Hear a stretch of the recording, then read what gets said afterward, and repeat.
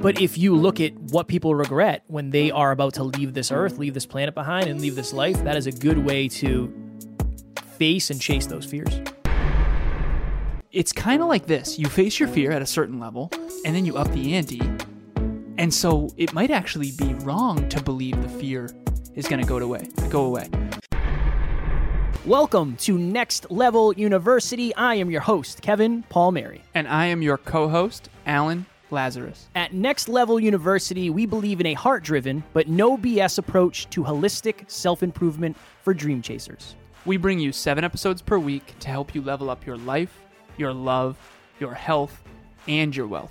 Self-improvement in your pocket every day from anywhere for free.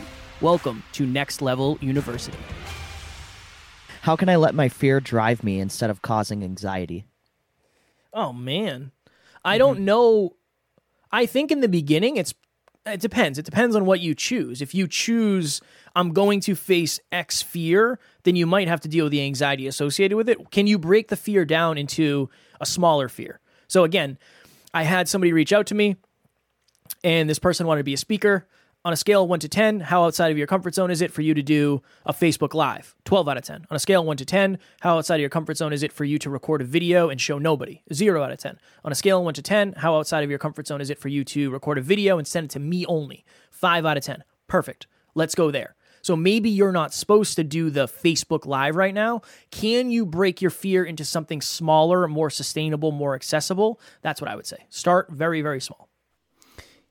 If the fear is so large that you are paralyzed by the fear, then it's most likely not in that sweet spot Kevin just described. It's probably too far out. If Kevin's first speech was in front of 1,000 people, he probably wouldn't have been able to handle it and would have had a panic attack. Instead, his first speech was in front of 34 people, or 38? I don't remember. It seemed like 1,000. It seemed like 1,000, exactly. But that's what it is the cool part about starting a podcast is no one's going to listen to you in the beginning, so you might as well just hammer it. I actually wrote a post. I'll actually share this really quickly. So I wrote a post earlier today. It's dropping on Wednesday. It's scheduled for Wednesday or Thursday.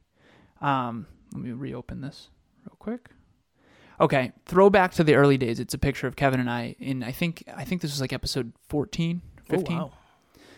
And there's a laughy face because it's you and I eating Chick-fil-A in the old apartment at the table. Oh, yeah, I remember those. You know Those were the days. Yep. I remember when we used to get 4 listens a day. Last week, we had our highest day yet with 3,361 listens in a single day. That's 840 times more. Nothing was wrong with us. We were just early in the journey. Maybe that's true for you too. Keep going. And so why I read that is 840 times more people listen to us every day than back then. So it's kind of like this. You face your fear at a certain level, and then you up the ante. And so it might actually be wrong to believe the fear is going to go away. That person asked, how do you make your fear drive you rather than paralyze you? It's the same answer Kevin had, which is if your skills are at level 5, shoot for something at level 6, but don't shoot for something at 10. Like, if it's your first time in the pool, you should not be on the Olympics. But if you've been training for 8 to 10 years, like maybe you're ready for the Olympic Games. I don't know, but you do know. But don't make the mistake of thinking Michael Phelps isn't scared just because he's done this 1,000 times. He is. He's just a lot less scared than everybody else because he's done it more and he's far better. How can we help others with their fears without overwhelming them? Go face their fears with them. I really, again, my favorite story of all time, and I won't tell the whole thing, but Amy and I going to the mall. Amy and I went to the mall to face her fear of starting conversation with strangers. I just did it with her. I was terrified too. But the interesting thing, I wouldn't have done it if it wasn't for Amy. I wouldn't have just gone to the mall and had conversations with people. So I think you have to go support the person that you're with and just make sure that they are in the learning zone, not the anxiety zone. But support them and push them the appropriate amount. Encourage fear chasing by leading by example. And more importantly, talk vulnerably about where you're facing your fears. I have one client who asked me to be as hard on her as I am on myself, and she essentially asked me to teach her everything that I know in terms of being an elite performer.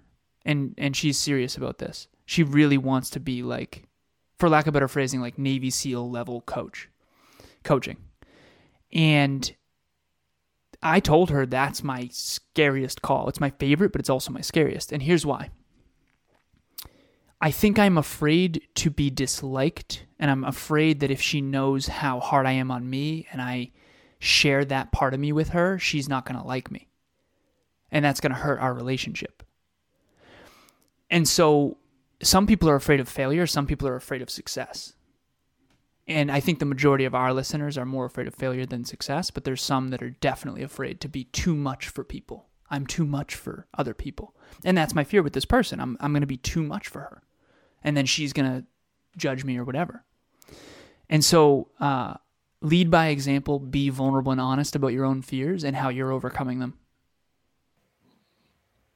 To that point, do you guys ever in your coaching tell people to not do something because it will induce like too much anxiety for them where they're at in their journey? Definitely. Yeah. All the time lately. I think early in my coaching, I was naive to the detriment of overdoing it. So early in the journey, I think I pushed Kev a little harder than what was probably optimal. Fair. Yeah. Fair. Yeah, for sure. Yeah, but I wouldn't go back and change it. Yeah, I know. Same.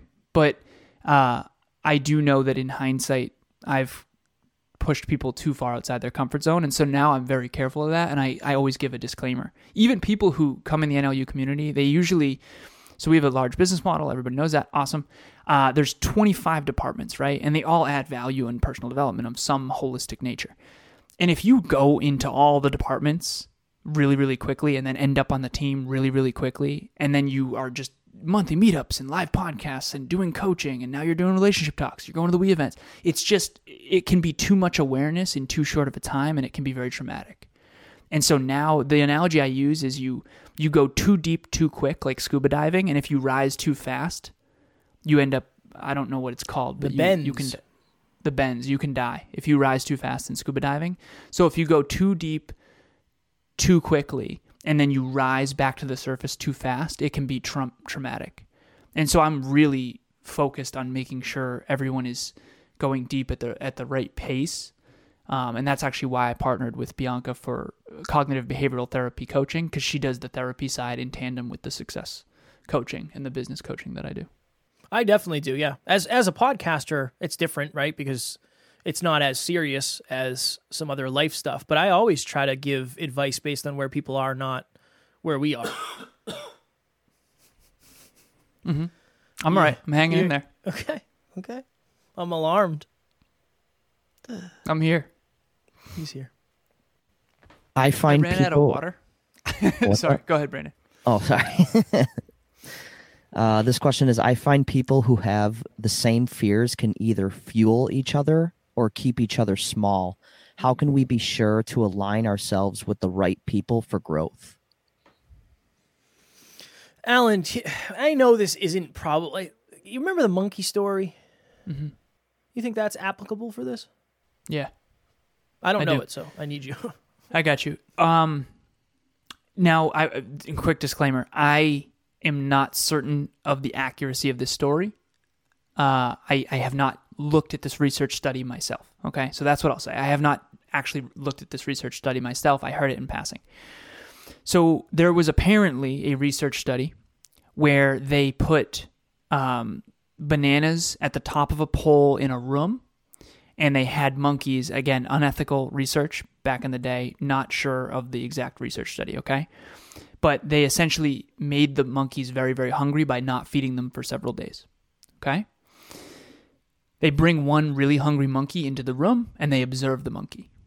The monkey climbs to the top of the pole, grabs a banana immediately. As soon as it touches a banana, gets sprayed in the face with cold water. And again, unethical study, but it is what it is. All right. Monkey tries, you're like, what the heck? Monkey tries again, sprayed in the face the moment it touches a banana. This is conditioning. One more time, tries again, sprayed in the face of cold water. Eventually, the monkey stops trying to climb because it realizes that those bananas are dangerous, essentially. Those are bananas that are not good. Cursed bananas, right? So anyways, second monkey comes in, really, really hungry. Second monkey's looking at the first one going, dude, like, you seeing what I'm seeing? Bananas. Let's rock and roll. Second monkey goes to climb. First monkey pulls the second monkey down. Don't. Trust me, these bananas are cursed. Right? Obviously, they're not talking to each other, but you know what I'm saying. All right. So eventually, a couple more times, second monkey gets pulled down. The first monkey's trying to protect the second one, but the second monkey has no idea of that. Okay? Third monkey, same deal as the second monkey. First and second monkey are pulling down the third monkey. Eventually, they bring in a fourth monkey and take the first monkey out. Now there's 3 monkeys in a room that are all hungry. There's bananas easily accessible. None of them will climb, and none of them are aware of why. The first monkey's the only one who got sprayed. And while I am not certain of that research study, either ethically or the truthfulness of it, what I do know is that is an incredible analogy for what happens to us with our families. Our parents do not want to see us fail and get hurt the way they did. But what's ironic and fascinating is that fear of pain and suffering is also keeping us small and stopping us from trying, because it's impossible to achieve dreams without risk. And we did an episode on that today. So there's the monkey story, Kevin. Hey, I wanted to give my experience working with Kevin and the rest of the Next Level University team. It has been such a seamless relationship. He is so easy to work with, Kevin, and he gives you all the information you need, but doesn't overwhelm you. He's also meets you where you're at. So whatever you want to do, he'll make it work. And it's just, there's no stress, there's no drama. And everybody else that I've worked with has been patient with me because I am not technologically savvy. So they've been helpful and patient and just encouraging. And it's just been a fantastic experience. I highly, highly recommend working with them. Well done. I haven't heard it in a long time. I know my Wi-Fi might be jeffing. I'm going to power through. If everything gets cut off, it is what it is. It's a great analogy or great story for this. Great example. Am I jeffing? No, you're good. What was the question? The question was, so when you have people who have similar fears, it can either really help or it can hinder. And I think that's a great example. I'll just say this because I don't know if my Wi-Fi is going to stick because it sucks. Somebody's got to take the lead. So again, I was probably not as afraid as Amy, but I was afraid of approaching strangers, but I took the lead. It was my identity that I am the type of person who would do this for somebody else. So it's extra Y power. Be the leader, and maybe you can change somebody else's life, and you'll definitely change your own life. So yeah, somebody's got to take the lead. Whoever has the greater Y power will probably take the lead. Absolutely. Kevin asked me one time to go to the bar with him, and he was going to try to go to the bar without drinking. And because I, at that point, had been to the bar many times without drinking, which at one point was really hard for me. And so you ended up, I think, drinking that night, a couple drinks or something like that. I think I had one vodka Red Bull on the heavier side, heavy pour. Heavy pour, but much less than previously. Less. And that's important too, progress. Just because you face your fear a little bit, but not fully, doesn't mean you didn't face your fear.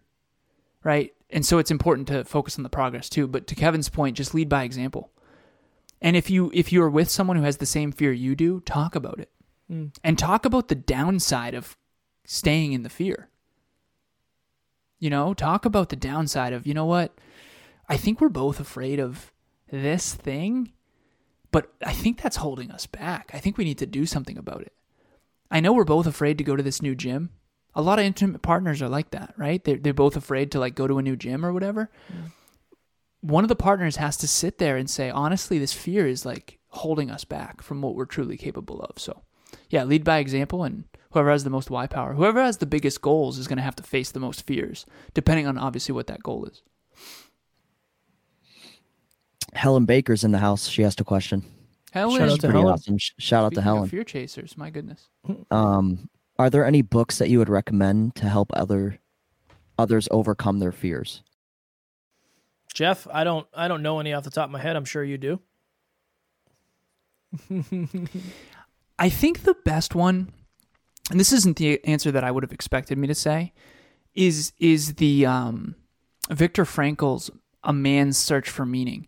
And the reason why I love this book so much is because it's what is it called? An autobiography? When It's not written by them. auto. Okay, it's written by Viktor Frankl, who was essentially in Auschwitz.